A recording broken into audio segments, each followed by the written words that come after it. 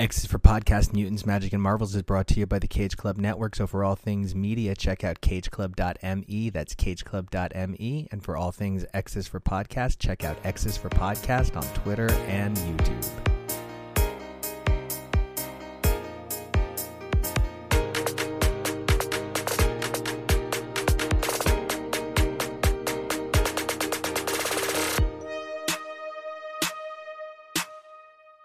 Hey everybody, welcome back to another all-new X is for Podcast, a show where we take a look at comics, mutants, magic, and marvels week after week through their many monthly titles. I'm Nico, and you guys can find me snicked along on Twitter and Instagram at NicoAction. That's NicoAction. Magic Mondays are finally back here on X, and we are excited to bring you coverage of stories from Marvel Voices Legacy from 2022, the most recent issue of Strange Academy, as well as a discussion of the state of the Vampire Nation in the Marvel Universe. But first off, I wanted to point out a Marvel Magic story that I thought was really effective in the last few months. Elektra Black, White, and Blood has been a pleasure to read. If for no other reason, the character lends herself so well to this format. The exploration of shadow, light, dark, the contrast of red, naturally created by her suit. There's something so perfect about this blending of ideas, and with her success in Devil's Reign and Chip Zdarsky's Daredevil, this felt like the right time for her to get this treatment. Now, we'd covered the Wolverine series, and we said that the stories worked to varying degrees of success, but for me here, this story had everything I was looking for from the use of a unique stylizing format. The story in question is Greg Smallwood's Yokai from Elektra Black, White, and Blood 2. The story really fired for me in all the ways I needed, and one of the things that made it work so well for me is I believe Elektra works best as a character of mystery who is best set in mysterious situations. I don't really like exploring Elektra's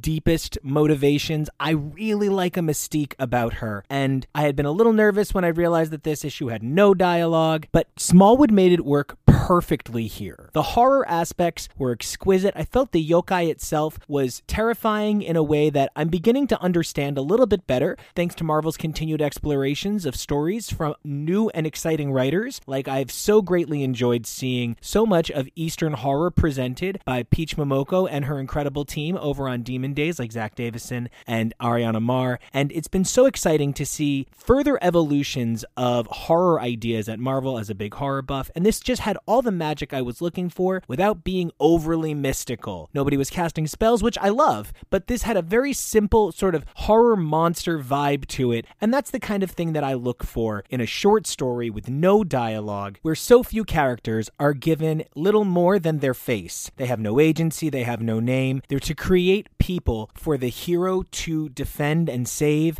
and I really felt like this story hit a lot of what I needed. It was simple, it was clean, and I feel like Greg Smallwood really knocked it out of the park with Yokai. Now, on to today's coverage. We're going to kick things off with Raven in discussion with ex-Twitter's Andre, better known as Talk Nerdy to Me, discussing some of Marvel Voices Legacy's stories. We're going to feature the more mystic characters or characters with a mystic background in this episode, and we're going to continue to publish the balance of these stories throughout the week. This episode sees Legend by Corey Ziegler and Janoy Lindsay, Wanna Play by Nacha Bustos, and A Treasure Worthy of a King from Maria Froelich and Stephanie Petrau. We hope you guys enjoy as much as we enjoyed making this segment for you. And if you guys like what you hear, you might even like what you see. So don't forget to check us out over on Twitter at X is for Podcast.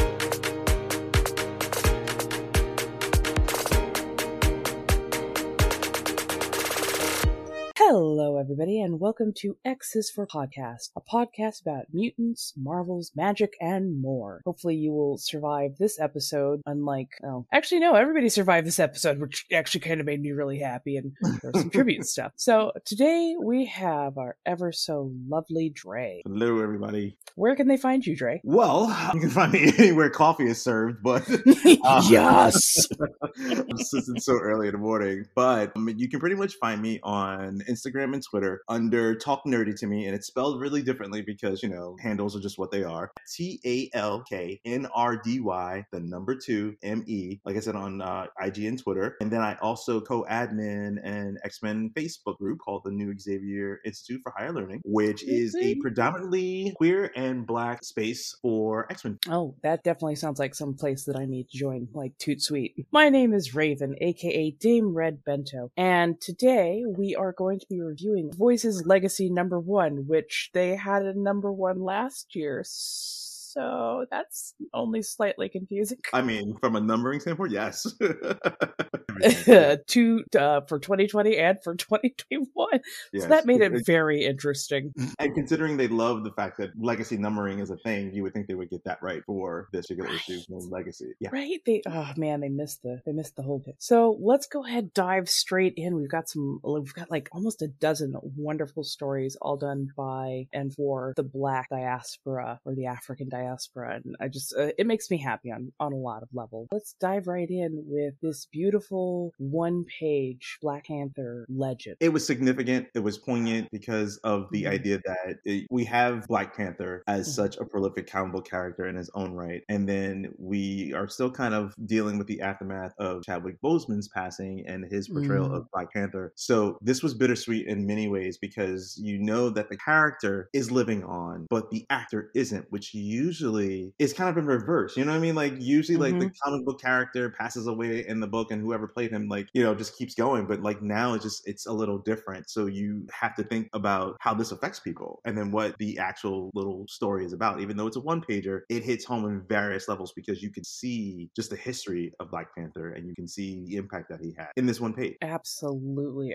I love the style of art they use. Just that kind of almost ghostly, ethereal background. And then just the person who's at the forefront is quite a bit more sharp, but to me, there's still very much a very ethereal quality to them. Yeah, because they start to fade out as they go along towards the back. Yes. And it's like, it's just these gentle resemblances on such a poignant topic. They did such a wonderful, wonderful job. Not only are the words just so beautifully poignant, but the art that goes with it is just, it's so good. Yeah, it's a wonderful tribute, painted beautifully, rendered out beautifully. What I love about it is the juxtaposition of the coloring, where everything is this bright white versus like the Black Panther outfit color.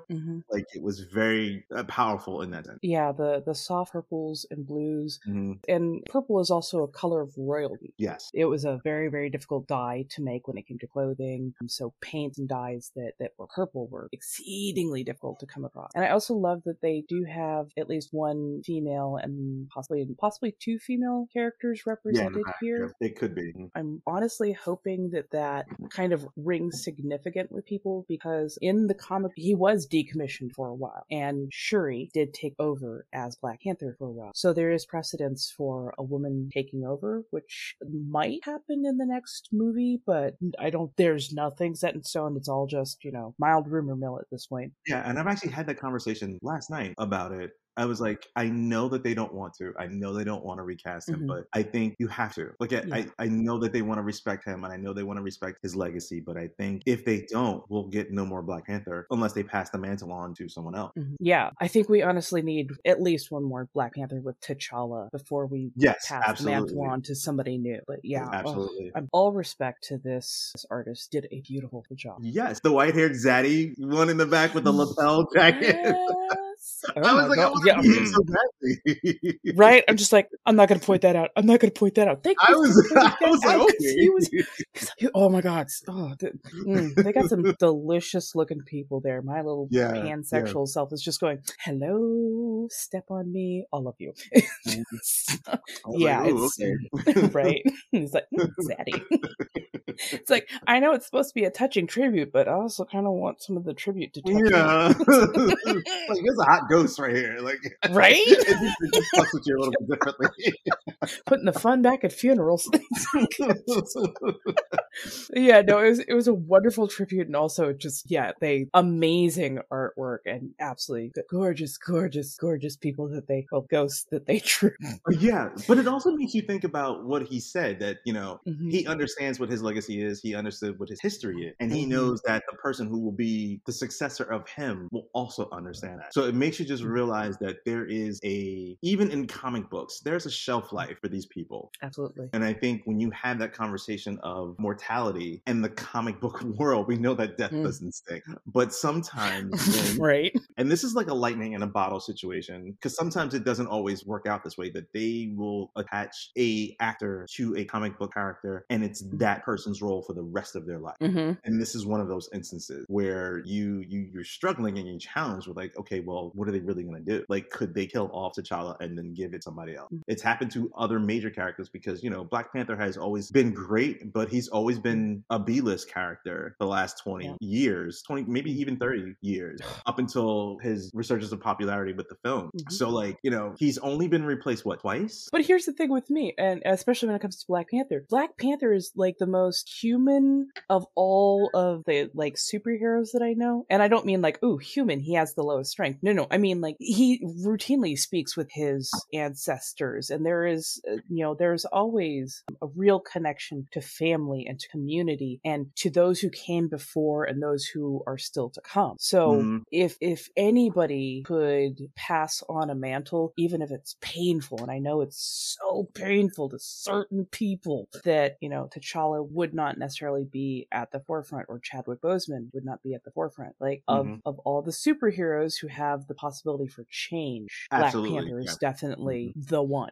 So I'm hoping moving forward that gives us a little bit more leeway to change things when they need to be changed. But trust me, we are never going to forget where it started. We are never going to forget who made it possible to see us represented on the silver screen with our natural hair, with all of our culture across the diaspora. Like, honestly, the Black Panther inspired me so much more to actually reconnect with a lot of, ancestral roots and culture that I, was honestly kind of afraid to, because the only representations I had seen were through the eyes and lens of non-Black, non-African people. So, like, to see it represented on screen made a huge difference in my life, because I'm like, oh my god, they got the Himba tribe right. Oh my god, they got Zulu influences in there. Oh my gosh, like they had so many different African cultures represented, and they were speaking Xhosa. I cannot pronounce that correctly. I'm not going to try. I was going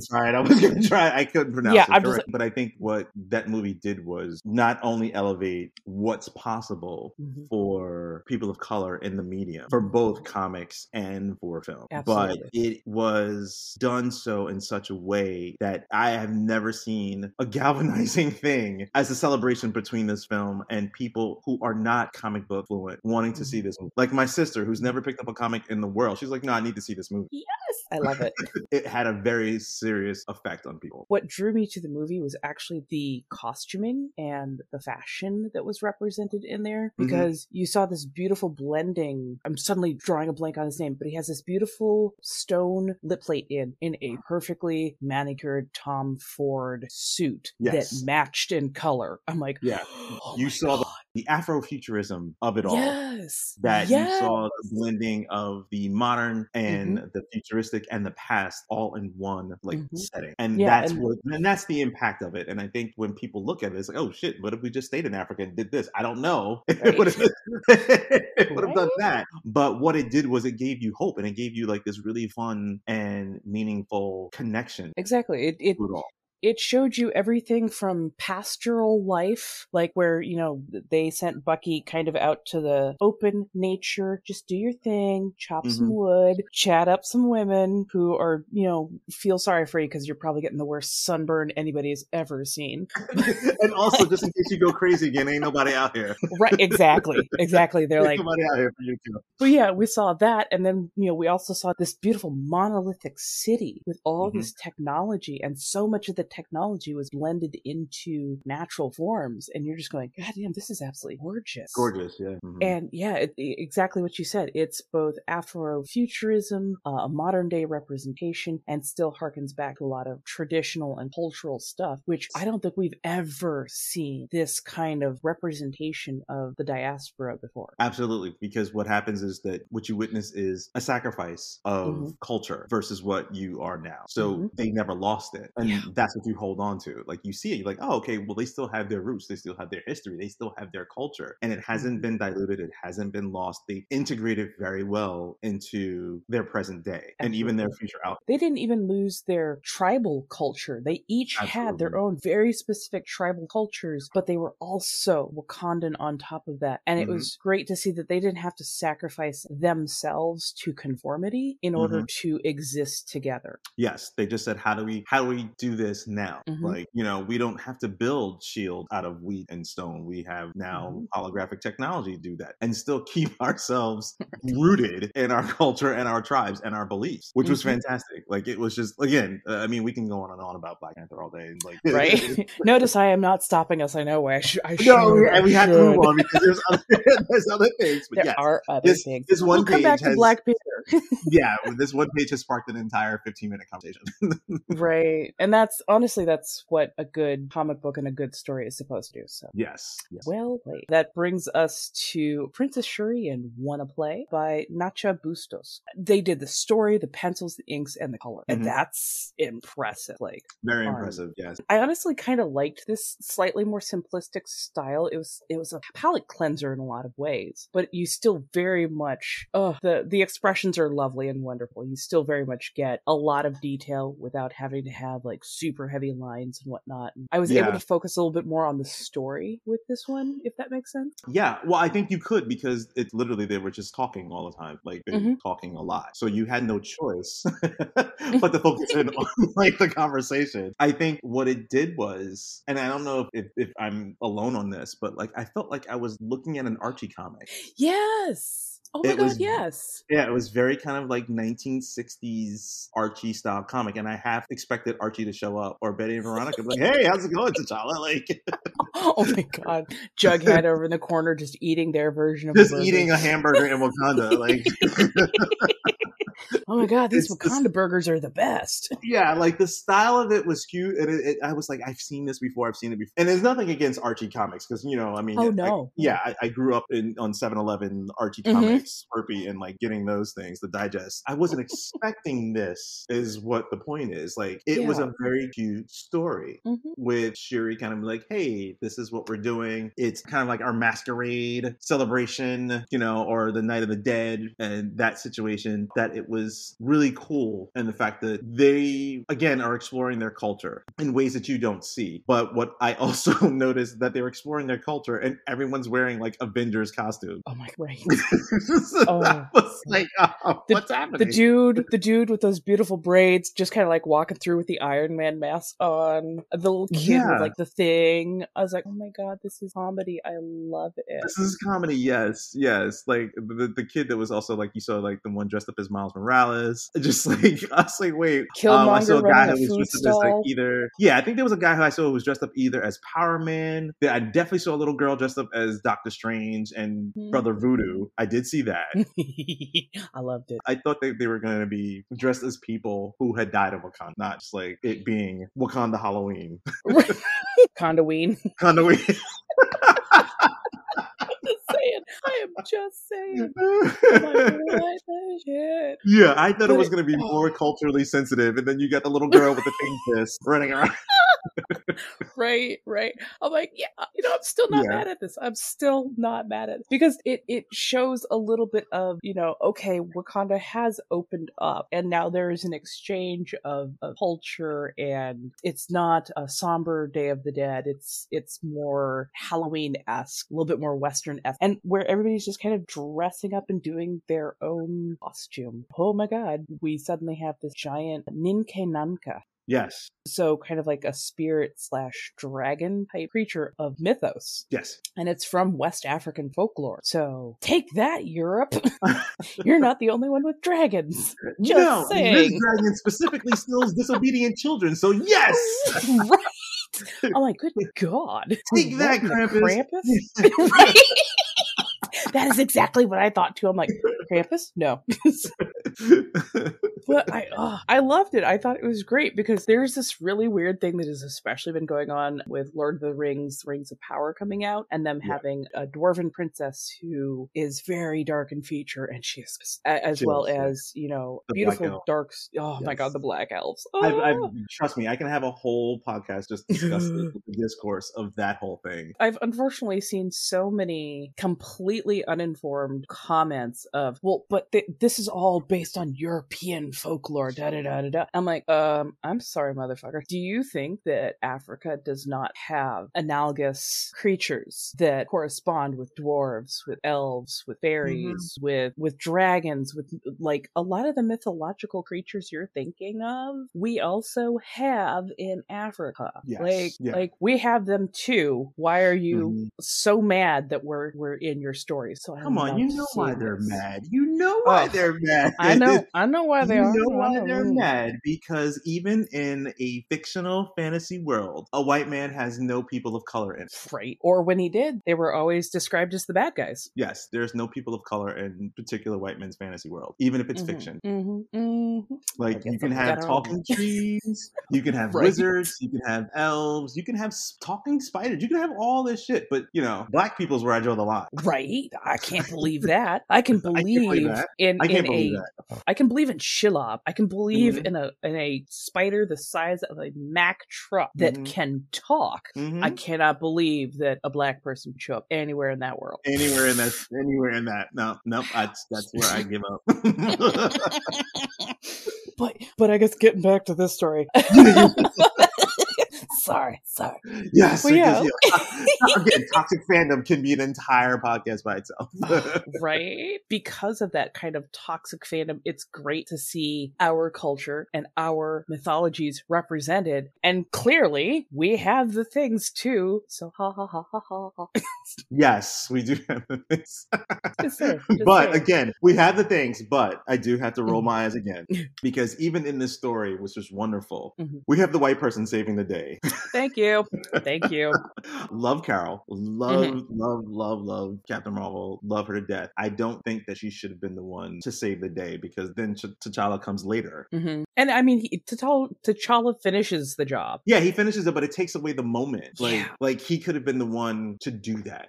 I don't think that Carol should have been the person to do it. Yeah. No, I'm definitely there with you on that. It would have been great to see, you know, Shuri, Okoye, and T'Challa handle the situation and not need Carol to come in and do anything. That would have been absolutely perfect. But I'm not mad. I'm not mad either. No, I'm not mad either. I mean, again, you have it's such a tenuous balance. It is a tenuous balance, because the thing is that you have to understand, like, you know, if there was going to be Avengers who showed up, it was going to be Carol, it was going to be Cap, it was going to be Thor. Like these are his friends. These are the people he's worked with. So you're going to expect somebody to show up that is going to be a non-person of color. So I think what I'm expecting, and it may not be what everyone else is expecting, but again, it's like it goes into the conversation of those white savior moments where we didn't need it really in this. Yeah. Like I said, love Carol, and this is not to go against any white character. Oh yeah, no. I just think that when you have this setup and you're talking about these things, and Carol saves the day, and then like T'Challa comes in and just kind of like poo-poos the dragon. Right. Is it no. No. But and that's the funny thing, is it wasn't even a dragon, it was a summon. It was a construct. Yes, it was a summons, yeah. Because they were like, oh my god, it's Aluku Sana. I probably just butchered that, I'm so sorry. Another mythical hero. And the kid's like, why didn't he return to us? Oh, it's the king. Yes. I'm just like, oh my god, that is awesome. My only small gripe, and it's a small gripe, is he called the child a warlock. I happen to practice witchcraft, and warlock is a very, very specific word, and it means oathbreaker. It's person who makes deals and then goes back on their word. They are not trustworthy, and they deal with very dark, messed up magics. So I'm just like, oh. So yeah, for him to call that little one a warlock, I'm like, oh no, please don't put that on their head, because that's a very powerful, loaded word, or lock them into the destiny of being a terrible person later on. Oh, well, you're a warlock. No, they're not. They're just a magic user. Please don't put that on a child. Well, too late. Not only did he call him a warlock, he's like, I'm gonna send you to school with a bunch of warlocks too. I'm like, oh my god. But I'm like, maybe we'll see this child in future Strange Academy? Yeah, probably. I think it's very cool that they even discuss that. And it just shows that, Wakanda has like everything. Oh, like, heck yeah. Young magic users, everything. Like, I love it though. I absolutely love it, because again, it harkens back to the fact that this is a modern city with Afrofuturism, but still feel very deep ties to traditions. And I like that they touched on this. And I also like the fact that they didn't treat magic as anathema or as a bad thing, because there are plenty of African countries, if you're a witch, it can get you killed real quick.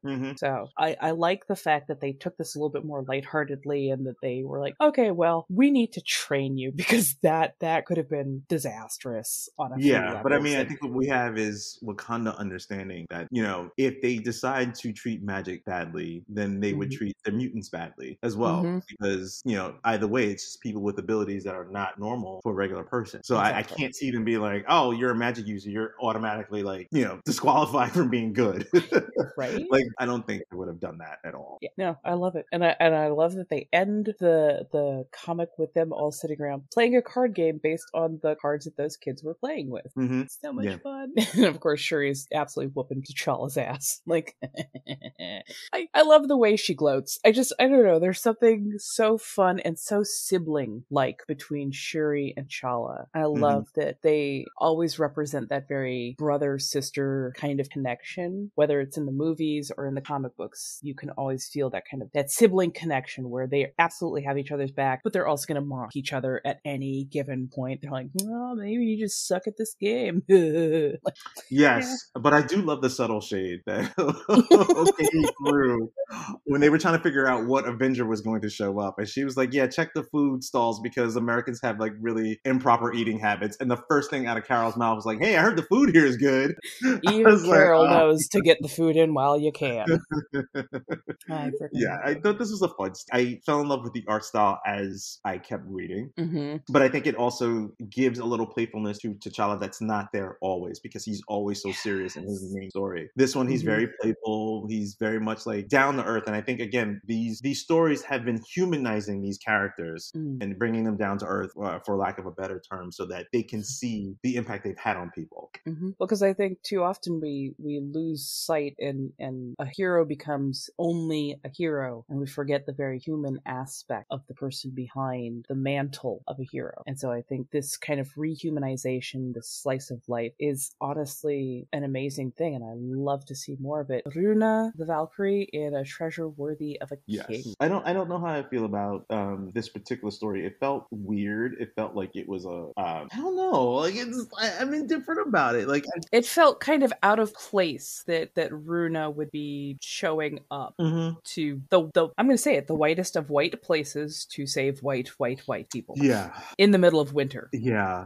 I mean, but they tried to explain it. I don't know, they something about it. Remember, it was, you know, there was a sigil of light because the actual statue is part of Asgard, I guess, and that it was acting like a beacon. The runes were Asgardian. So it was acting like a beacon, so she was checking it out. So it's an understanding, because I think it was supposed to be a Thor statue as well, and it just so happens that there are people who are under it, and actually there's, you know, something awful happening under this underground. Right? But yeah, I don't know. I just didn't connect with this story, unfortunately. Like, I wanted to. I desperately wanted to, but like, I didn't really get a sense for Runa. No. It felt more rote. Like, oh, I am a Valkyrie, and this is Mr. Horse. I'm like, where's Tess Thompson as Valkyrie had so much effing personality, and you got so much of a sense of who she was as Valkyrie. Yes. That I'm expecting, you know, personality to really shine through for anybody else who is, you know, playing the role of a Valkyrie. And instead it felt like slightly odd Shakespearean. It fell flat. It fell flat just a little bit. I was like,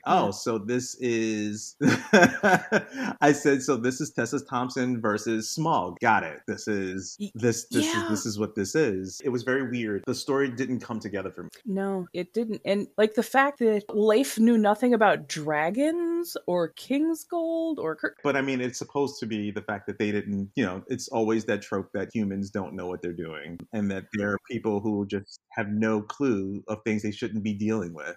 But I mean, it's literally a Thor killing a frickin' dragon, and like nobody knows any lore of this area. Like this didn't seem odd. And I mean, this is a point where the world knows about Asgardian, and yet they're like, yeah, we kept trying to, you know, translate it using, you know, Norse and you know, Proto-Norse and da-da-da. And I'm like, y'all know about our Asgardians, and at no point in time did anybody think to ask an Asgardian or somebody who knows about Asgardians. There wasn't a lot of characterization of the Black character. That's in it, the problem right there. It didn't. That you hit the nail right on the nose, because up until this point, we have had stories that have identified with the Black experience, and unfortunately, Runa doesn't have that. Her character is not rooted in that diaspora that we've kind of just been discussing with T'Challa. She is so kind of outside of that. I think that is probably the misstep of why we didn't connect with this, because we're reading a story about Black voices, and we're reading a story about why that makes sense and it's important for them. It's not important for Runa. Yeah, not at all. And it's a shame, because I wanted this to be a very different experience. I wanted this to be something that was keenly from a very different angle, and yet it didn't.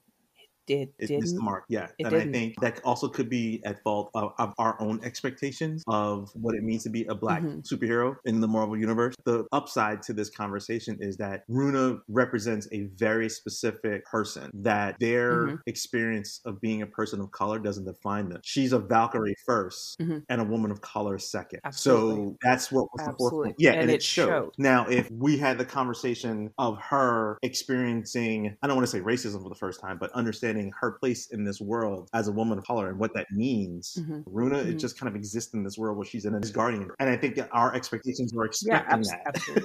That maybe it's not that for her. Like, what does it mean to be a Black Asgardian? Let's go through this. Right? Like, there's so much that we could unpack and get to know about her, and about how being a Valkyrie has, affected her, versus how being a woman of color has come into play with that. And instead, we sort of got a dragon story that really had nothing to do with her experience as a person, around mythology, around very European mythology that really had nothing to do with anything. It was very much like, all in a day's work, I slayed a dragon. This is what I do. Right? This is what I do. It was not enough there for this to be a 4 or 5 pager story. It's in a book that there's a lot of weight to what this book is speaking on, and when you had all these very much Black experience stories, to suddenly have one that literally, like, race has nothing to do with any of this. Your experience as a person, especially as a Black woman or a woman of color, had nothing to do with how the story went. It's like, I'm not mad at the story, but the story seems very disjointed from the rest of what we've been reading.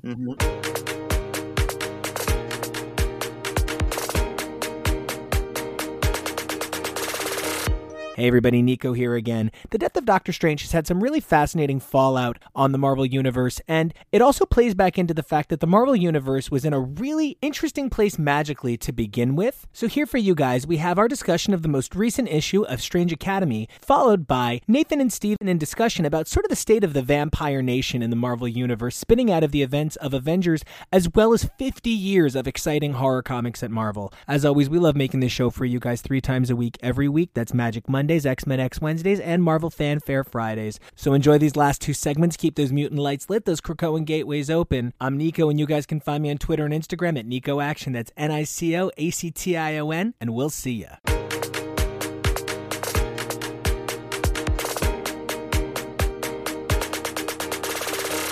Hey everybody, welcome back to X's for Podcast, the show where we take a look at comics, mutants, magic, and many awkward teen dances week after week through their many monthly titles. I'm TK, and you can find me on Twitter and Instagram at xnateXgrayX. And I am Steven. You could find me on Twitter at Steven of Wonder, and on Facebook as an admin for the House of Northstar. Hey everyone, I am Robbie, and you can find me at Age of Polaris on Twitter.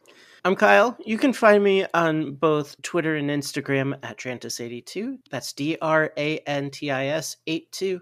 And that would make me Raven, aka Dame Red Bent. Oh, that's right. I've slightly changed my name.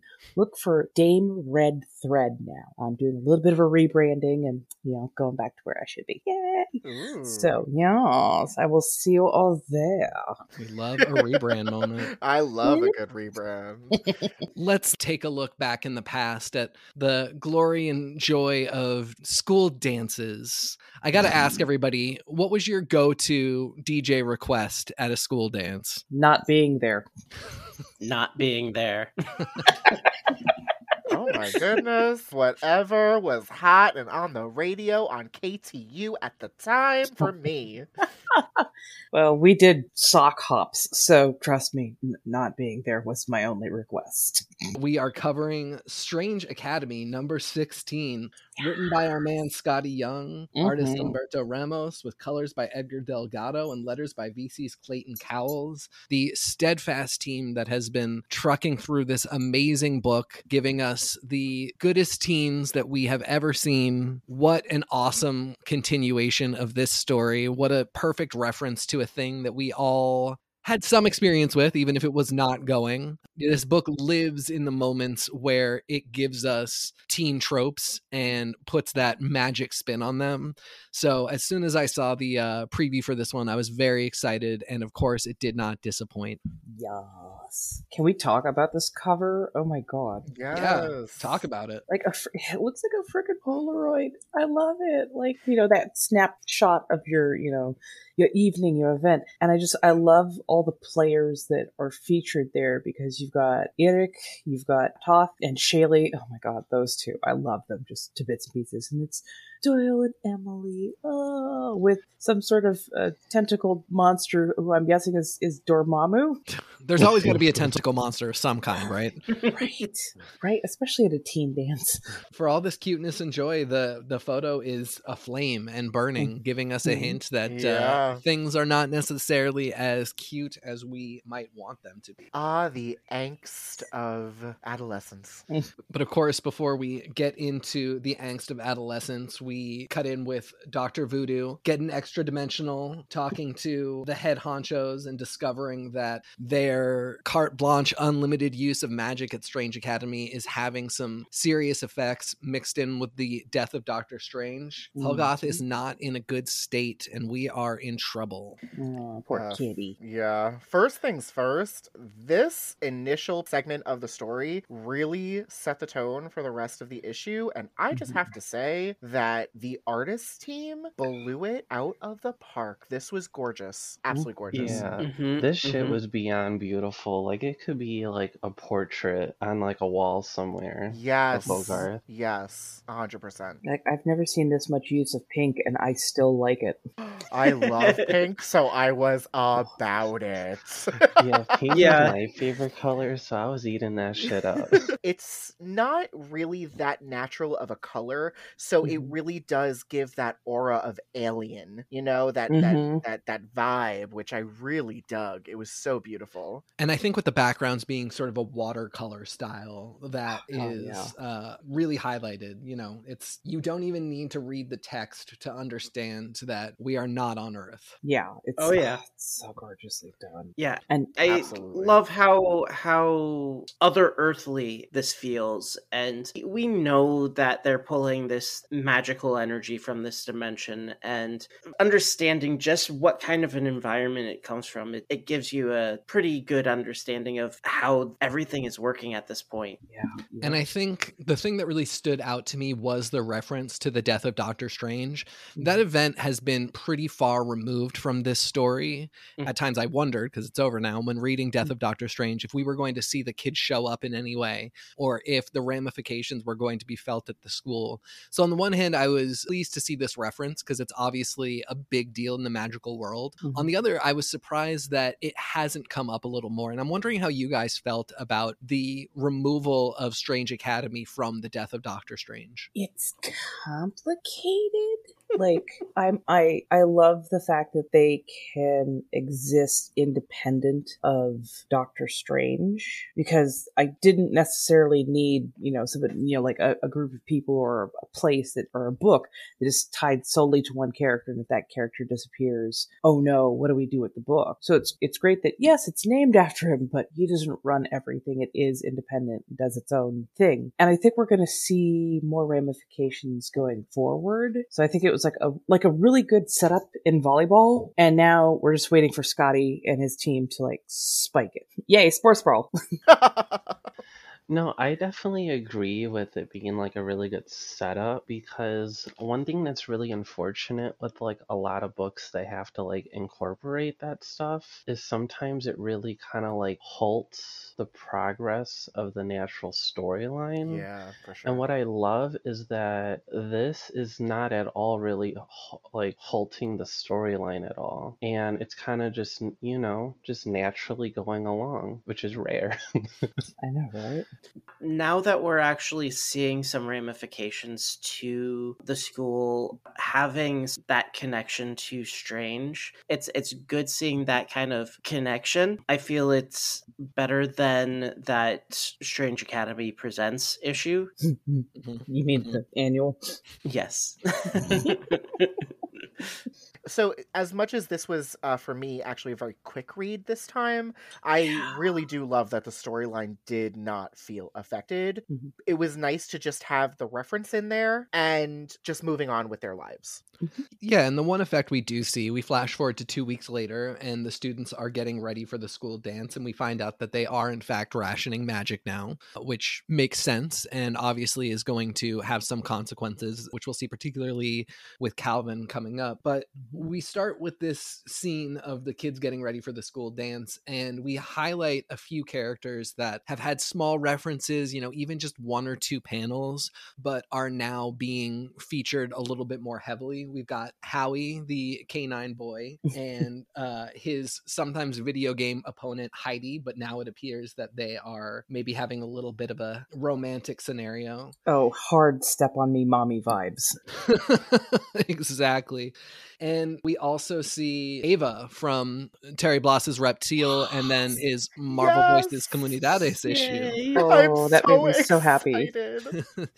I am really excited, not just for Ava, but for the highlighting of other characters and the expanding of our character base at the school and who might be brought into new storylines. What are you guys thinking about what we're starting to see in terms of this school really taking on a solid long-term life of its own? It was desperately needed. I always love my teen books. I'm amazed that I liked a teen book because usually I'm like, give me gritty and dark. Like if it's not like Deadpool mixed with Batman, I tend to like go, it's not weird enough for me. I either need some more violence or some more, boundary pushing, like one or the other. And this one, I fell in love with this book. I'm like, oh damn it, I love this. Better not ever end.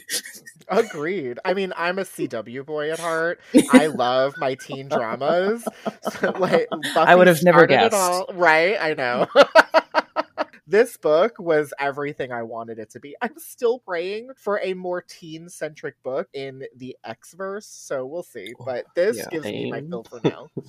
I mean, I feel like this book was made for me. So yeah, I absolutely love this book, and I'm glad they're bringing in additional students, and I'm so glad that this is getting a semester 2 because I feel like we'll be able to focus on these new students more. And one thing I really love about how they're giving like more spotlight with these newer characters is that it doesn't at all feel like they're sidelining the current character or the main characters. And I really love that. Yeah, I think it's so complicated in a big teen book like this to make sure that everybody gets their spotlight. And Scotty Young does an amazing job of just taking a couple panels and, reminding you of who's dating, who's having conflict. So you might not see a certain character or set of characters a lot in a particular issue, but they're always referenced. They're always kind of in the background and doing things, and they really seamlessly come back up when it's their turn to take the spotlight. Absolutely. I agree. And yeah, I mean, going back to Ava for a second, this was something that we talked about a lot in the Comunidades coverage, which is how rare it is to see a character from another creator in another book make that seamless transition onto the page for like a big book like this. And we're really starting to see her join this team and add to it. And I just want to hear what your guys' thoughts are about Ava in particular going forward, if we're going to see her really be a main character or if she's more likely to be a guest star. I really hope they move move her into main character status because she's got too much like good snap, quick wit, and like she's too good to just relegate to a background. Like, how do I, like she literally came in and had what, like 2-3 panels and just killed it in like 3 sentences. So like you can't just put her in the background. She has to be in the book. She has to. I agree. I think what the most beautiful thing about her appearance is that Scotty Young did a really good job of interpreting her sass right on the page, and it just felt like it felt like you just read Reptile and then you read this, and it was the same writer writing her. So her bite is still there, and I dig that so much. Yeah, I have to agree. I mean, she's written exactly the same as she was in Reptile. It's a perfect transition between the 2 books, and they did wonderfully with this. Yeah, I think it would be a really good opportunity for them to transition her into more of a bigger role into the new semester. Indeed. This book is interesting because when we talk about ideas of representation, we're talking both about, ethnicities in the world that we recognize, but also these various corners of the Marvel universe, where we've got people from Limbo and Weird World and Asgard. So there's that constant weaving of ideas of representation. And Ava makes a lot of sense as a character to come in and remind us that as we're mining the different places where the characters can come from and the magics that they can bring, it's not just these other dimensions that we know about. It's ancestral magics that are very recognizable and real to us that can add so much more to our concept of magic at Strange Academy. Yeah, Terry did a really good job of setting up her, that specific style of magic that she uses. So to me, she's already got such an iconic power signature, and here, like in the book, like just everything about her is so recognizable. Ramos did such a beautiful job with that smirk, and showing like the attitude on page, and he's still got the necklace down and her signature pinks and violets. Just everything about her I think she's going to end up being my favorite character in the book. Right? And I mean, what a concept that people of color can have magic too. Yes. And that magic isn't always just going to look like everything that you've normally seen. Yes, it's going to be much more tied to, cultural background, heritage, like ancestral magics. And they do it in such a way that does not feel patronizing, at least not so far that I've seen. If somebody else thinks differently, by all means, feel free to point that out. But yeah, it feels like a natural kind of magic, not like a, hey, we're going to stick some extra pinatas on top of this so this person is from, South America. And, oh, we're going to put like, the scary African mask to make sure that that this person is coming from. No, it feels like a natural magic, but very much tied to culture and heritage. And I freaking love it. I'm here for it. It's funny because the fashion does feel very much like a teenage dance that they're getting ready for, and I'm like, yeah, no, this actually tracks, and it really does. Cute. They had cute clothing. They did, and I'm a sucker for a high collar. Right. Like, it didn't look frumpy, and it didn't look like hookery, which I'm sorry, but I'm not a prude by any means, but there are some dresses that I have seen for proms, and I've just been like, what stripper closet did you get that out of? Because that's not appropriate for like anybody at a child's dance. Yeah, I'm all about people feeling empowered, in their sexuality, but I have seen some, because my sisters, they were in high school after I was well out, and I was jarred sometimes when I would send them off to their proms and seeing what some of the other people were wearing. I'm like the teachers, like adult teachers would not be allowed to wear this stuff to a dance. Exactly. But this just felt so appropriate and so cute. I loved it. And I think it's funny. We've got references, shows like Euphoria and on the other side of the spectrum, Riverdale, really giving us a certain concept of what teens are doing and into.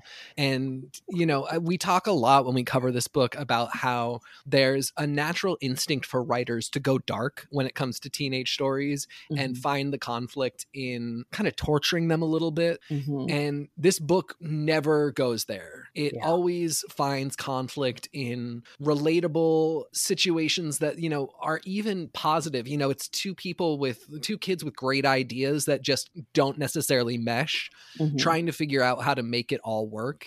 And I think it's really refreshing to see that right now in a teen book and see how it translates into things like our understanding of what they would wear and how they would behave in these little moments where they're just asking each other to go to the dance. Yes. Right. Yes. Oh, and I loved watching them help each other too, getting dressed. Especially Doyle and Eric. Right. That was such a cute moment. I'm so glad Toth asked Shaylee out to the dance. So who is this redhead who has stepped in like the wolf of Wall Street? Oh, I was going to ask. I thought maybe I just didn't recognize him. Yeah, I actually I love how his was hair is Googling. drawn. I was Googling trying to get an answer because I knew we had a name for Howie and Heidi. Howie's is on the page, but Heidi I did not have a name for. So I was Googling around and I like skimmed through the entire series trying to figure out if this was a character that I had missed. I don't think I've ever seen this character before, even in like all the little side books that we've seen Strange Academy show up in. So All right, I'm glad Yeah. y'all agree because I felt a little crazy. Like, did I miss this character? right, well, because he comes on page so well developed. He does. He really does. It's like, it's so crazy because you just believe he's there. And it makes Right. sense because there's so many kids here. Of course, there's going to be a rando that we don't necessarily recognize. I do hope we get a name for him, though, because I'm interested in where they're going with him, you know? Right? He seems like such a heel. He really does. So yeah, we do have this unnamed redhead shooting his shot with Ava and getting turned down. And again, For like the just fourth time. the Yeah. perfect example of we see Toth, you know, have a lot of success. This guy get totally shot down and Doyle trying to figure out just exactly what to do. That's all the conflict we need from a story about romance. You know, it doesn't need to be anything tragic or angsty. It can just be three kids trying to figure out exactly how to ask a date to the dance. Oh my god, yes. It's a great inclusion to the story, seeing the way that the characters interact romantically with each other. But I mean, it's not like the main focus on things as far as I can tell. So yeah, I'm enjoying it like that. I think it's the cutest shit ever, personally. And I really like how this book doesn't also have to rely on like a lot of like shock value stuff when it comes to like romantic stuff. Yeah. And then also for anyone listening, if someone could like Photoshop a collage of Doyle like anytime he's turned pink, that would be the cutest shit on the planet. Oh my gosh, know, I like- want that so Like, bad. you know, maybe that thing, like, was it on like The Simpsons, that like meme where it's like I'll do it for him, and like Oh yeah, that would- Maggie, Yes! do it for her. yes, Yeah. that would be cute as fuck. Oh my So gosh, thank yes. you in advance. I would love to see like a little flashback sequence of just rather than doing, you know, like all the times things have gone wrong, a flashback of Doyle just loving Emily and turning pink every time he sees her. So unnamed redhead is having a little more trouble than just getting a date to the dance. He is suffering under the rationing of magic and needs a hookup, gets a phone call, and we He's a of course magic junkie. he is a magic junkie. We are getting some serious dealer metaphors, and he goes to meet his dealer, and it is of course Calvin. And now we get into the meat of one of the angstier and more difficult parts of the story. Calvin is dealing magic and gets caught and is promptly expelled. When we were covering issues 13 and 14, a lot of us complained that we didn't like where this Calvin story was going. We really don't like to see that character who breaks bad and, you know, goes off the path and makes the bad decisions, especially in a book like this where everybody is making best intentioned decisions, at least, if not good decisions. And so we were complaining about that, and Raven brought up an amazing perspective about Calvin as somebody who's been through the adoption system and how that would affect affect his choices. And it completely changed the way I look at him. And one of the things you said, Raven, was that a child like Calvin might feel like he really needs to keep up or he will be disposable. And he is, of course, disposed of by Dr. Voodoo in this issue. And I wanted to revisit that discussion and what we see here, because it really is the heartbreaking worst case scenario that came out of that discussion on 13 and 14.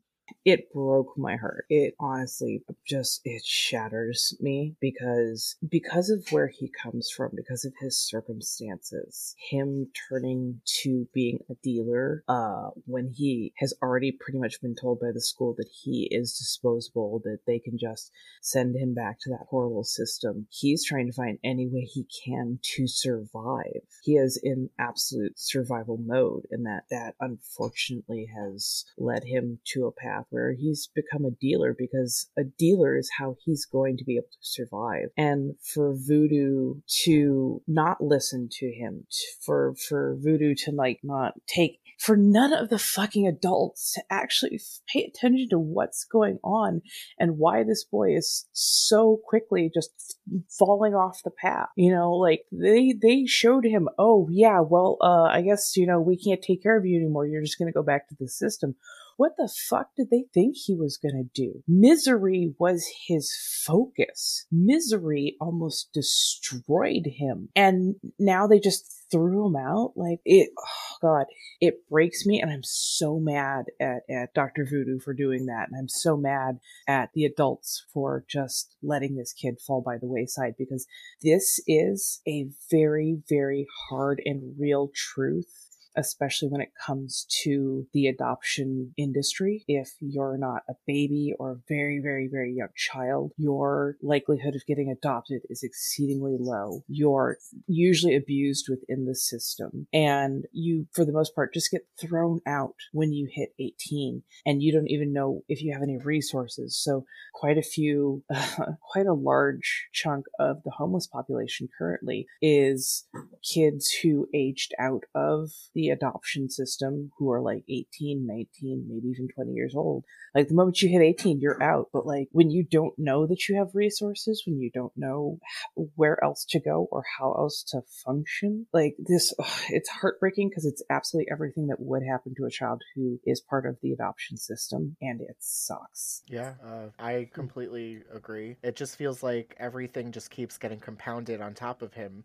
He has to start over with magic, and then they're reserving magic. So how does he really, try to catch up when he can't even do it because they're not letting him? So it just feels like the world is crumbling on top of him. And that panel where he actually says the words, "You are expelled," and you see the shattering, I heard that. I heard the shattering. Yeah.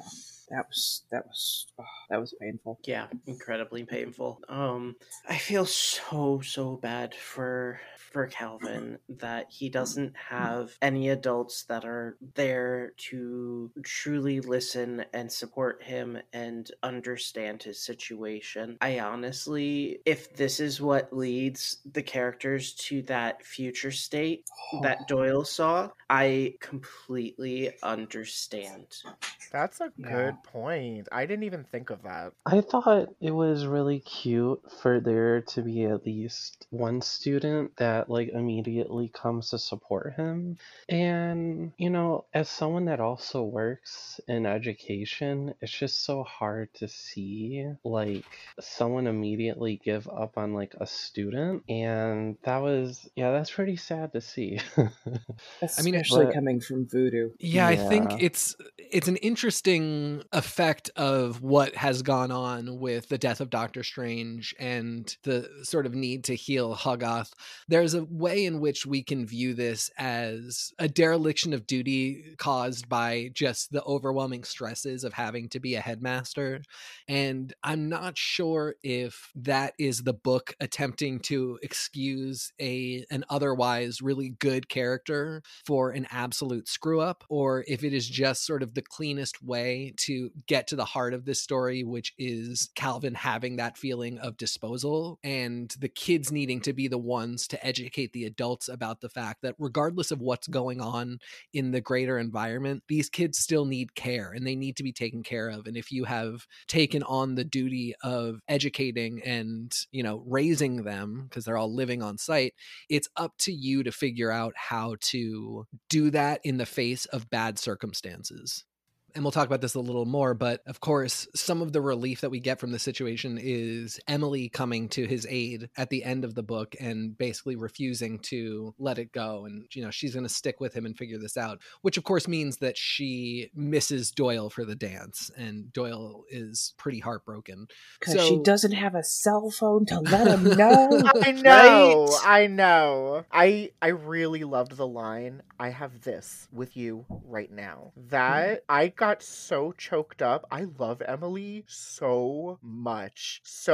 It just added to the beauty of her character. She's a little bit white woman saviory though. Oh, okay. I mean, that's completely fair. And I can't say I didn't have the thought. I just adore her so much. Right. It was just so I'm not even mad at her, but I'm just like, oh, okay, you got a little bit of a white woman savior complex. Okay.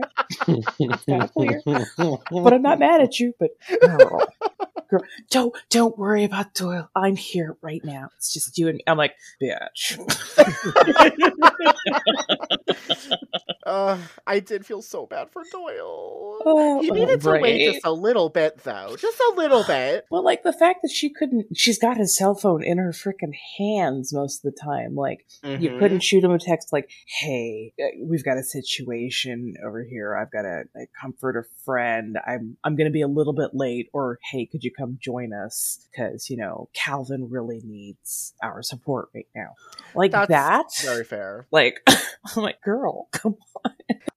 So, we get the sort of montage moments of the girls and the guys getting ready for the dance. And again, we get this moment of Doyle and Eric coming together and having a bit of a friendship moment. So we're maybe starting to see that bond develop. Again, it's just one of the great Only in Strange Academy things where these little moments give us such an understanding of who these characters are and develop them in a way where, it really does feel a lot of the time like we are looking at the next generation of characters for Marvel Comics. And these are all characters that I could easily see having a spotlight on Avengers, on their own titles. And I love that we're getting that from not high action, big fight stories, but little moments where it's kids getting ready for a dance. Absolutely. I love Desi and Zoe dancing, yes. Seeing all the little couples dancing. So you've got Howie and Heidi, Toph and Shaylee, and then Zoe and Desi all on panel doing their little dances with, some of them have some separation. not Zoe and Desi though. But I love it. They all look so, just cute and happy. And there's so much to see and read in every single panel that it's like a story within a story within a story. Because if you go just up above, you see Zelma giving that whole "I see you" kind of thing going on. I'm like, yeah, that's definitely a teacher thing. And then, seeing Hellstrom and Jermaine standing by the punch bowl, okay, I can do this. Oh God, I have to dance on the dance floor. No. There's so much going on and it's so much fun. I love it. I also really loved Zoe and Dez's specific panel because it wasn't sexualized. It was just love. It was just beautiful. They just really loved each other and there was nothing sexy about it, which I really enjoyed. Yes. Thank you. Giving us realistic lesbian relationships. Exactly. Exactly. Yeah. It's a nice moment in time for these characters. It's a great slice of life, and they've been through a lot. They deserve to have this night to just have fun. And it's great that we get to see that. It's really cute, and I just love the panels with them at the dance. And I'm forgetting the names of those really tall, Cyclops-looking people. The mindless ones. Oh, the mindless. I just love how they're in the background, like chaperones. Are they still called mindless or are they mindfuls? There is one Mr. Mindful. Gotcha. Okay, that's what I was confusing. Yeah. Yes, I loved that too, by the way, Robbie. That was a good point. It's just like a nice little fun detail that I like. But of course, not everybody is having the happiest dance. We've got, as we talked about, Emily sort of diverting from her going to go meet Doyle to help Calvin out, and Doyle being left hanging, waiting outside the dance for her, who never shows up. You know, again, just good conflict. Not, you know, a little bit angsty. This is like the most angsty that we get, but nobody's doing anything villainous. It's just teen problems causing conflict. I don't know. Those roses didn't really ask for an incineration, but no, I felt heartbroken for him. He's our precious little baby. Right? And he looks so cute in his little suit. So cute! He really does. Oh, goodness. And Emily looks fabulous with sneakers. Yes, Oh my God, I loved it. I loved the chucks. The red and white chucks were so cute. I'm like, honestly, like I think most of the kids are wearing, you know, either like nice loafers or flats in some way or another. And I love that, because as much as I love heels on children should not ever be a thing. Their bones are too soft, and I've seen the very, very bad ramifications of wearing heels from a young age on my parent.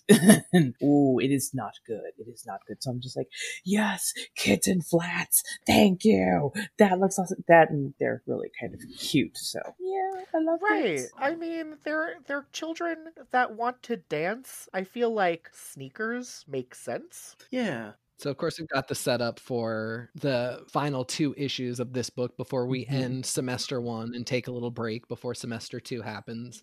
We've seen these characters rally around each other when they're in times of trouble. We saw it with Zoe when she finally revealed her big secret and nobody missed a beat. They were with her. I've got a lot of hope that when Emily takes this to the group, they will rally around Calvin as well. Yes, but her failure to communicate with Doyle creates tension in a very natural way. Yeah. So I have a feeling that his feelings are going to be a little bit hurt. There's definitely going to need to be some talks, possibly some misunderstandings. But I love the fact that they created tension in a very natural way versus like having to, you know, create like some hype where like, oh, somebody saw Emily walk into Calvin's room and oh my goodness, what's that? This just feels like, oh, you missed the dance and you didn't talk to him about it. And, you know, he had a lot of feelings about being able to go to this dance with you and da-da-da. So I like the fact that they're creating tension without creating rumors. Yeah, I like that too. Actually, that was a good point. It feels a lot better than that. Oh my goodness, she's cheating on him. I hate that so much. Oh my God, same. Yeah. Like that is like one of my least favorite tropes is, oh my God, I saw them walk into this room with this other person. They must be cheating. I hate that. I hate Agreed. that so freaking much. Yeah, they didn't go the Gossip Girl route. Well, and like, to me, this feels more natural because I'm a woman with a lot of male or mask-presenting friends. So, well, that and I'm pansexual. So, like, you could start a rumor with me walking into any room with anyone. So, it's like, oh, do we? No, I hate that trope. So I love the fact they didn't do that here. It's so good. Yes, same. I like knowing with confidence, even though we see the drama here and we're absorbed in the drama, we do know Emily is a communicator. She talks her problems out, and I know that there's going to be a positive resolution. So this isn't like, it's heartbreaking because it's at the moment, but you still have that happy feeling knowing there's still going to be like a nice ending to it, hopefully. And last but not least, of course, we have our data page at the end of the book reminding us of the school dance rules. Just another way in which this book makes the universe expansive and gives us a better understanding of how magic functions for these teens. These are always so funny to me, you know, just the little jokes that they slip in about spatial displacement spells and the various punch bowls. I like that this little memo was written prior to the discovery of Horgoth, and that they had to make it a little note at the bottom saying that spells actually won't be used to enforce the distance between them. Right. And yeah, I also like that they are providing food for the different nutritional requirements of their students. Oh yeah, I did really like that. I need to see the dance battles. That's all I got. Yes. I need to see. Any and all conflicts should be solved via dance battle, not magical duel. I need to Yes. see that. And I will say what I've said before. Where are my damn Funko Pops?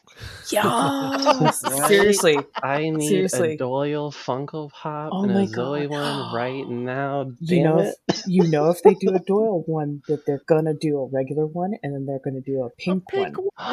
That Oh my needs to god, can you happen. imagine That like so a needs to happen. Valentine's Day variant one? Oh Oh my my god. goodness. This time next Listen, year, I want to see we- it. Like, Right, we are Marvel, we and Funko. We are gonna be throwing money at you. right? Marvel, Funko, I just got a new job that, hello, please, yes, let me throw some money at you. I very rarely buy Funko Pops. I have to really love the character that I'm looking for, and a regular and pink Doyle would instantly just I would have to get it. Or like an Emily Cappy. Oh my god. Oh, a giant size Gus, please. Yes. How about just every single student? Great. Great. Yeah, they could Great. definitely do a shit ton of waves with them. Oh my god, yes. I love that we have become the product development arm of Funko Marvel Strange Academy. Please hire us. We're doing this work. Right. Yeah. My weekends are open. We can do it. Oh, this was an amazing issue as always. It felt like a short read, but then again, that's probably just all of us because we always want more. Agreed. Absolutely agreed. Can't wait for the next two. I need to know how this semester ends. All right.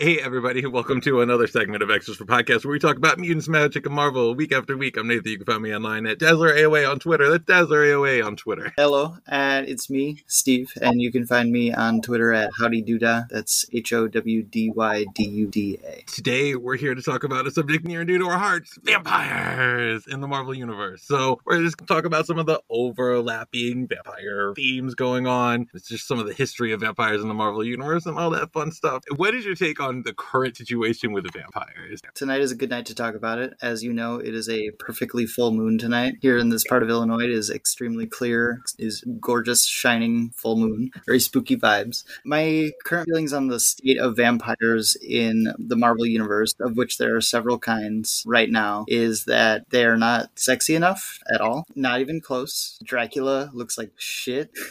Dracula looks like hammered shit, and that sucks. The rest of the Draculas are not hot, decidedly. And the Sevalithi vampires are pretty cool. I read all of their appearances again today. Digging the vibe, but not hot. Definitely no Gene Colan Dracula going on anymore. And that sucks because vampires should inherently just be the most sexy beings in all of creation, right? Because, think about it, gently nibbling at somebody's neck. They replace the sexuality of the groin with the sexuality of the mouth. Vampires are an inherently sexual creature, in my opinion, as a horror monster. Dracula is best when Dracula's hot. Gene Colan knew that extremely well. Yeah, ever since this new, long, white-haired battle Dracula has showed up, I've just not been digging him. I'm sure there's been fun, cool, sexy vampires, but, and I'm not talking, sexy like Vampirella or something like that. I'm just talking, comb your hair and look nice and be commanding or whatever. I get none of that most of the time. The thing that's missing, right? Just that sexy factor. Is living in Chernobyl sexy? No, decidedly not. Not really. It's sexy if you're an urban explorer, but otherwise it's not super sexy, right? Building your vampire nation in Chernobyl. Yeah. And Blade is carrying the entire vampire nation of sexiness. Blade is literally just the only one doing it right now. now if Spitfire showed up too, then she would be carrying part of the sexy nation for her vampire. Yeah, she's fine. Oh, Blade, not Spitfire. Okay. Yeah. Okay. I mean, look at Zaris, Sarge. What the fuck? What about Louise from Wolverine? Louise is fine. Not my type, maybe, but she's a vampire now. I'm excited for her to go off and do things. I don't particularly dig her relationship with Wolverine, but the state of the vampires is terminally unsexy, so hopefully that changes soon. Can we get a redesign on Omega Red? Because I'll count Omega Red as a vampire. I mean, like, especially right now with his current intricate plotted storyline with the Vampire Nation and, you know, Krakoa. I mean, his powers make him a vampire to begin with. I guess I could count Selene, but I never think of Selene as like a vampire's vampire. Right. Just like a psychic vampire. In Selene's case, like, it's definitely her X gene, but also, like, Selene is like what I would like to refer to for the listeners who maybe understand this. Selene is like the John Wick in Berserker vampire, more than any other kind of vampire. It's the only kind of vampire that Selene is. It's just like this immortal, like, cavewoman turned vampire monster person. If you counter in vampires, then the sexiness portion does tip a little bit, at least. Like, yeah, she's sexy. She's evil as fuck, but she's sexy. But yeah, if we're counting Selene, then, like, obviously that raises the bar quite a lot, but she has to balance out with Omega Red, which, I mean, decidedly unsexy. X-Lives is maybe helping with that perception a little bit, and I think Age of X-Men did, but, like, he sucks. Agreed. So, the X-Men themselves, right? They have a long history with vampires. Mm-hmm. We've got showing up in Uncanny 159. We've got that beautiful Storm Dracula story where Chris Claremont told it, and Sienkiewicz was on the pencils for it. Fuck yeah, sign me up. Yeah, he continued that. Sienkiewicz's first work on the X-Men. I was just rereading that, and I was like, holy shit, that shit's amazing. That's a great story. That's from back when vampires were sexy at Marvel. They were. Those are the sexy vampires we want. Yes, and also just, like, threatening and cool. Storm is awesome in that issue. I've talked a lot about that, but I love her just, like, Cavalier Fanghaven thing. It's really good. That and the annual. That's X-Men Annual 6, that they continue that story, and Kate gets possessed by Lilith. That tie with X-Men, Storm in Mutant X Universe never broke her vampiric thing, so we had that alternate reality Bloodstorm. It was so amazing they brought back a different version of her right around Extermination with the original 05. Got Jubilee's convoluted story with vampires. And yes. Thankfully, she is been cured thanks to a portion of the Phoenix Force that Quentin Quire gave up to restore her humanity. Yeah. Like, do you have a favorite X-Men vampire moment? Or do you have a least favorite X-Men vampire moment, too? I was surprised, actually, that you didn't mention what if Wolverine became Lord of the Vampires, which is one of my favorites. But my favorite is definitely the Storm and Dracula story, because I always love the stories where, like, some arrogant villain is like, oh, Storm will love me because I'm powerful and cool. And it's like, no. No, Dracula. Like, Dracula, you could be my boyfriend, but with Storm, you don't have a chance. No, you have no chance. I have recently had the dubious pleasure of reading the tie-ins, but not the main story to Curse of the Mutants, and I gotta say, that's probably the worst vampire content I have read with the X-Men so far. I would agree, those tie-ins are not good. Not my favorite. Not my favorite at all. I have a whole book of them now. Oh, that's great. What a mistake. I thought I was buying X-Men Curse of the Mutants. In fact, I was not. It's the ancillary book to that. I think I was there when you bought it. Thought it was the main story, too. Yep. Well, I guess someday I'll learn. In lieu of sexy vampires and in lieu of good X-Men vampire stories, which we're definitely lacking in, I have been really enjoying the introduction of the Sevilithi. Yes. Yeah. I went and reread all of their stuff. Just really cool. A weird ancient royal society that has literally outlived the original reality that it hailed from, or outdied because they're undead. I don't know. But they have lasted longer than their actual home reality, which is now probably a part of Blightspoke. I have moved into a new reality that has red skies and constant solar eclipse, which I think is super cool. I love the extremely dark skyscraper architecture of the place. We see at first that it's welcoming to mutants. Joshua is hanging out there with his new vampire friend, mapping Otherworld, but over time slowly becomes oppositional to mutants through the influence of Merlin until it becomes occupied Merlin land. We have the two leaders, Countess Ublia and Ascura, who I read as, like, non-binary. Okay. Because I read that into everything, but also because they are countesses instead of countesses or counts. I think that's dope. I love it. Yeah. These vampires are not slaves to their bloodthirst. They are restrained and aristocratic in the way that, like, definitely Dracula and other related Victorian Gothic vampire stories are. They're born from blood wombs, like giant pools of blood, which is, I think, extremely cool instead of, like, turned. They also seem seem to be oppositional to Earth's vampires. Yes, I love the Sevelethi because it goes back to that more aristocratic nature of like some of the classic vampires of lore, right? Mhm. You know, Dracula, he's Count, you know, he's aristocratic, he's charming, if nothing else. Even if he's a blood-sucking vampire, he's still like able to draw you in. You're just mesmerized by his charm, right? Yeah. So like they sort of harken back to that noble quality of the classic vampire, whereas right now, especially with the Aaron stuff going on in Avengers, the vampires don't really have any of that right now. They've fallen on hard times. They're kind of like, we're having a crystal method blood rave in a radioactive warehouse. Kind of,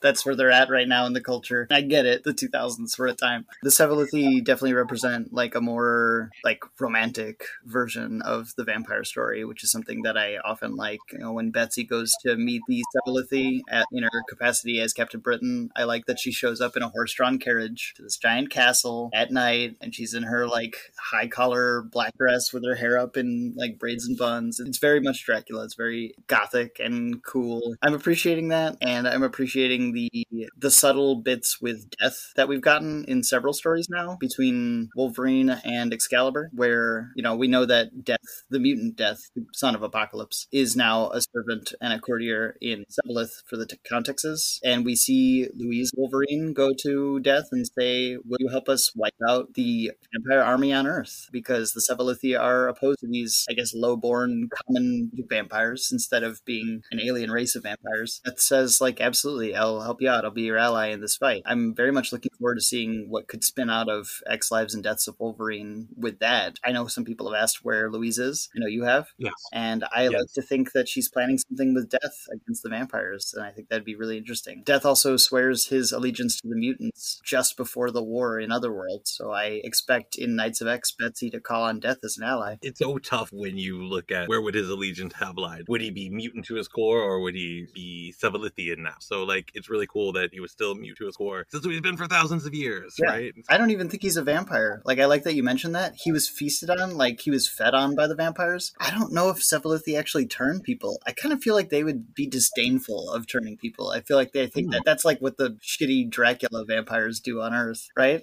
It's like the whole, like, phalanx technarchy, like, hierarchy kind of thing. Yeah, that's a good point. It is kind of like that. At least that's how I envision it. So I think Death just, like, works for them.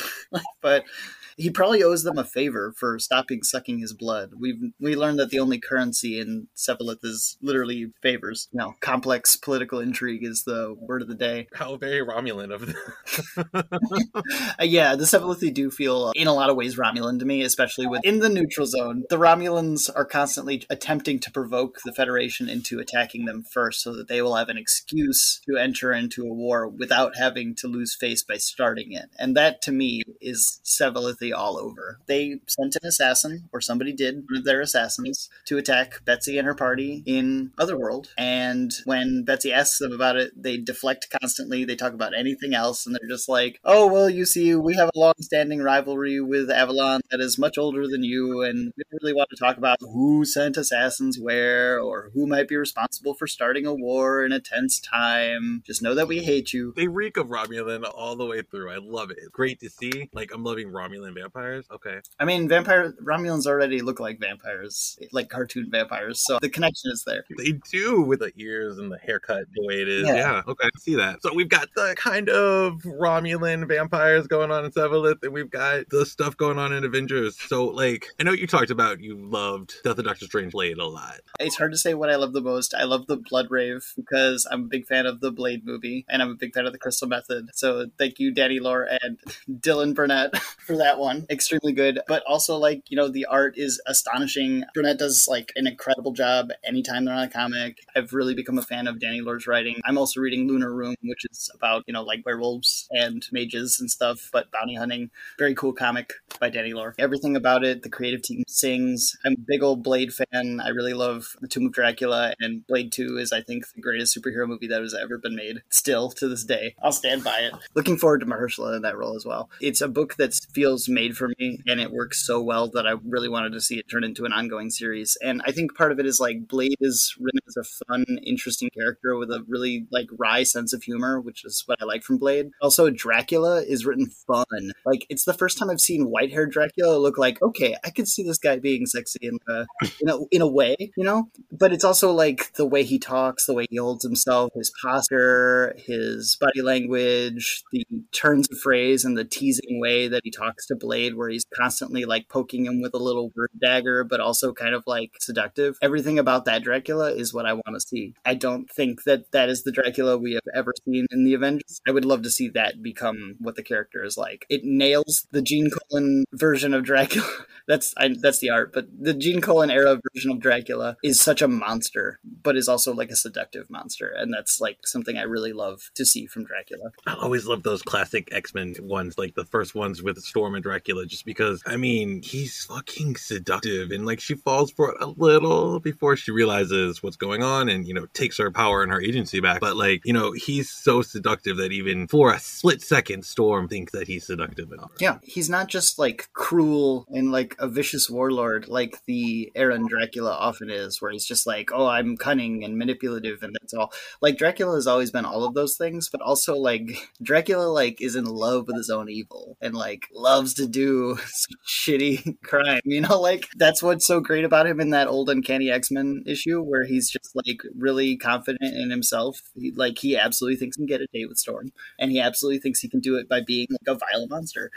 And that's what's needed. What's needed is not this person. There's something missing there. It doesn't have that certain je ne sais quoi. I'll put it this way, even though the Dracula in Jason Aaron's Avengers is canonically bisexual or pansexual or omnisexual, due to that scene that showed all of his lovers being killed bloodily in front of him, and I appreciate that. Thank you very much, Mr. Aaron. That Dracula does not ooze the kind of queer sexuality that almost any other kind of Dracula in art does. And I don't know why, because it should, since that one is canonically queer. One of the reasons why I've always loved vampires and Dracula, there's something so subversively queer about vampires in general, and it's so amazing to see it all unfold. And now we're in an era we can actually get a little bit more explicit in our depictions of the queerness of vampires. So like, I'm totally here for that, and I hope that the future with vampires in Marvel does involve a lot more queer than we're already getting. Yeah, I mean, I always hope for that. It's not like we're lacking queer Dracula representation. This Dracula is on the page queer, and I very much appreciate that. I would just like him to, be a little more flamboyant with it. Like, come on, put on like a nice cape, flap it around, twirl your mustache. I know he doesn't have a mustache. He used to.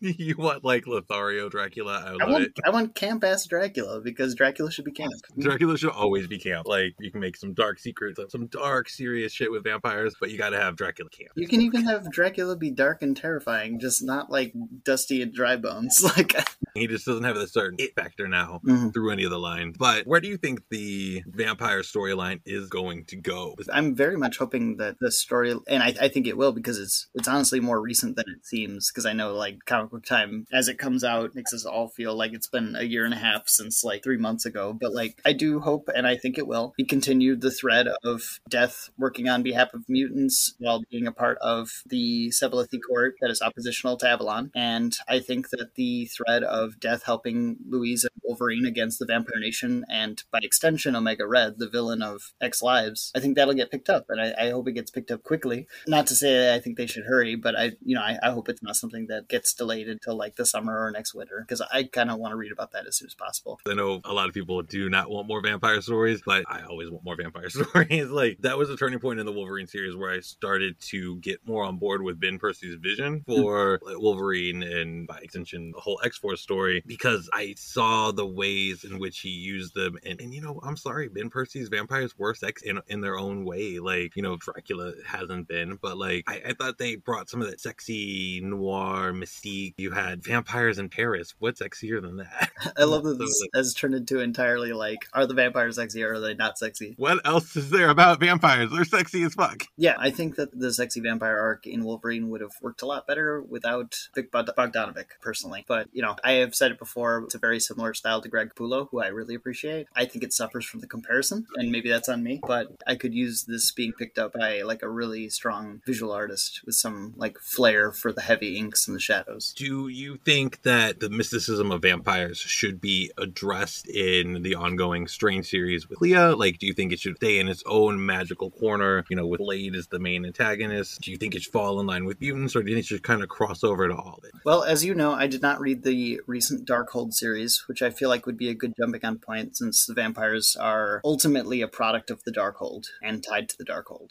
through the pre-Cataclysm Atlantis wizards. And we can maybe get into that on a later episode if we ever choose to, but that's a whole thing. Did you know Dracula is not the founder of Earth's vampires? He is the second lord of the Earth's vampires. He's the what? He's the second lord of the Earth's vampires after the Atlantean mage Varney, who, like Jim Varney, but not spelled the same, who originated all vampires, and Dracula is one of his children who eventually he passed the title of Lord of the Vampires to. That's the whole thing. Atlantean wizards. So I didn't read Darkhold, the current series, so I don't know where that stands, but if Clea is coming around in Strange, and if Darkhold has just wrapped up, there could absolutely be vampire stories coming up. Although the place where I really expect this to go down in is Avengers, after the Multiversal Masters of Evil thing wraps up. Okay, that's fair. I could see Marvel wanting to put it in the main flagship title, the Avengers now, so that would make a lot of sense. In Darkhold, though, just so everybody knows, really, the whole Darkhold offense got undone by the trial of Magneto, because at the end of the book, like, Wanda was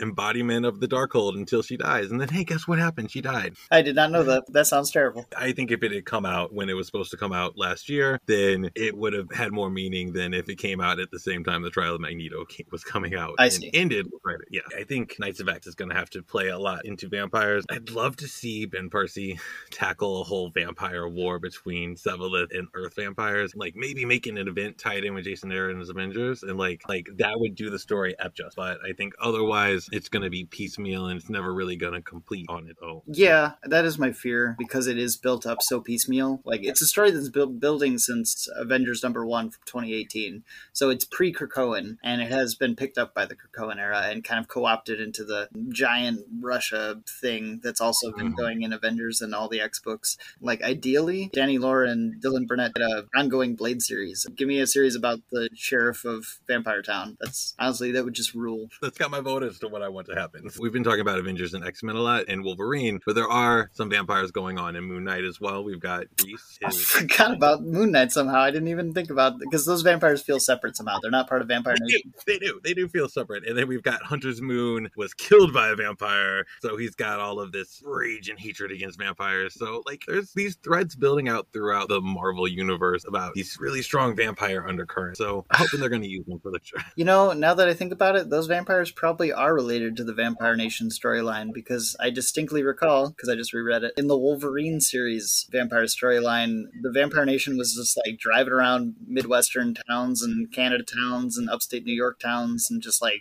dropping off carloads of people they turned into vampires to wreck the city. So maybe that's where Reese came from. We know she's a recent convert. I'd love to see how that plays out. So a lot of books that we're covering, and we're not covering Avengers, but like a lot of us are reading it, 3 books with these big themes in them. So like I can't wait to see if they all tie together. I really hope they do. Yeah, well, since this current volume of Moon Knight does spin directly out of Jason Aaron's Avengers Age of Khonshu event, it's not impossible. Yeah.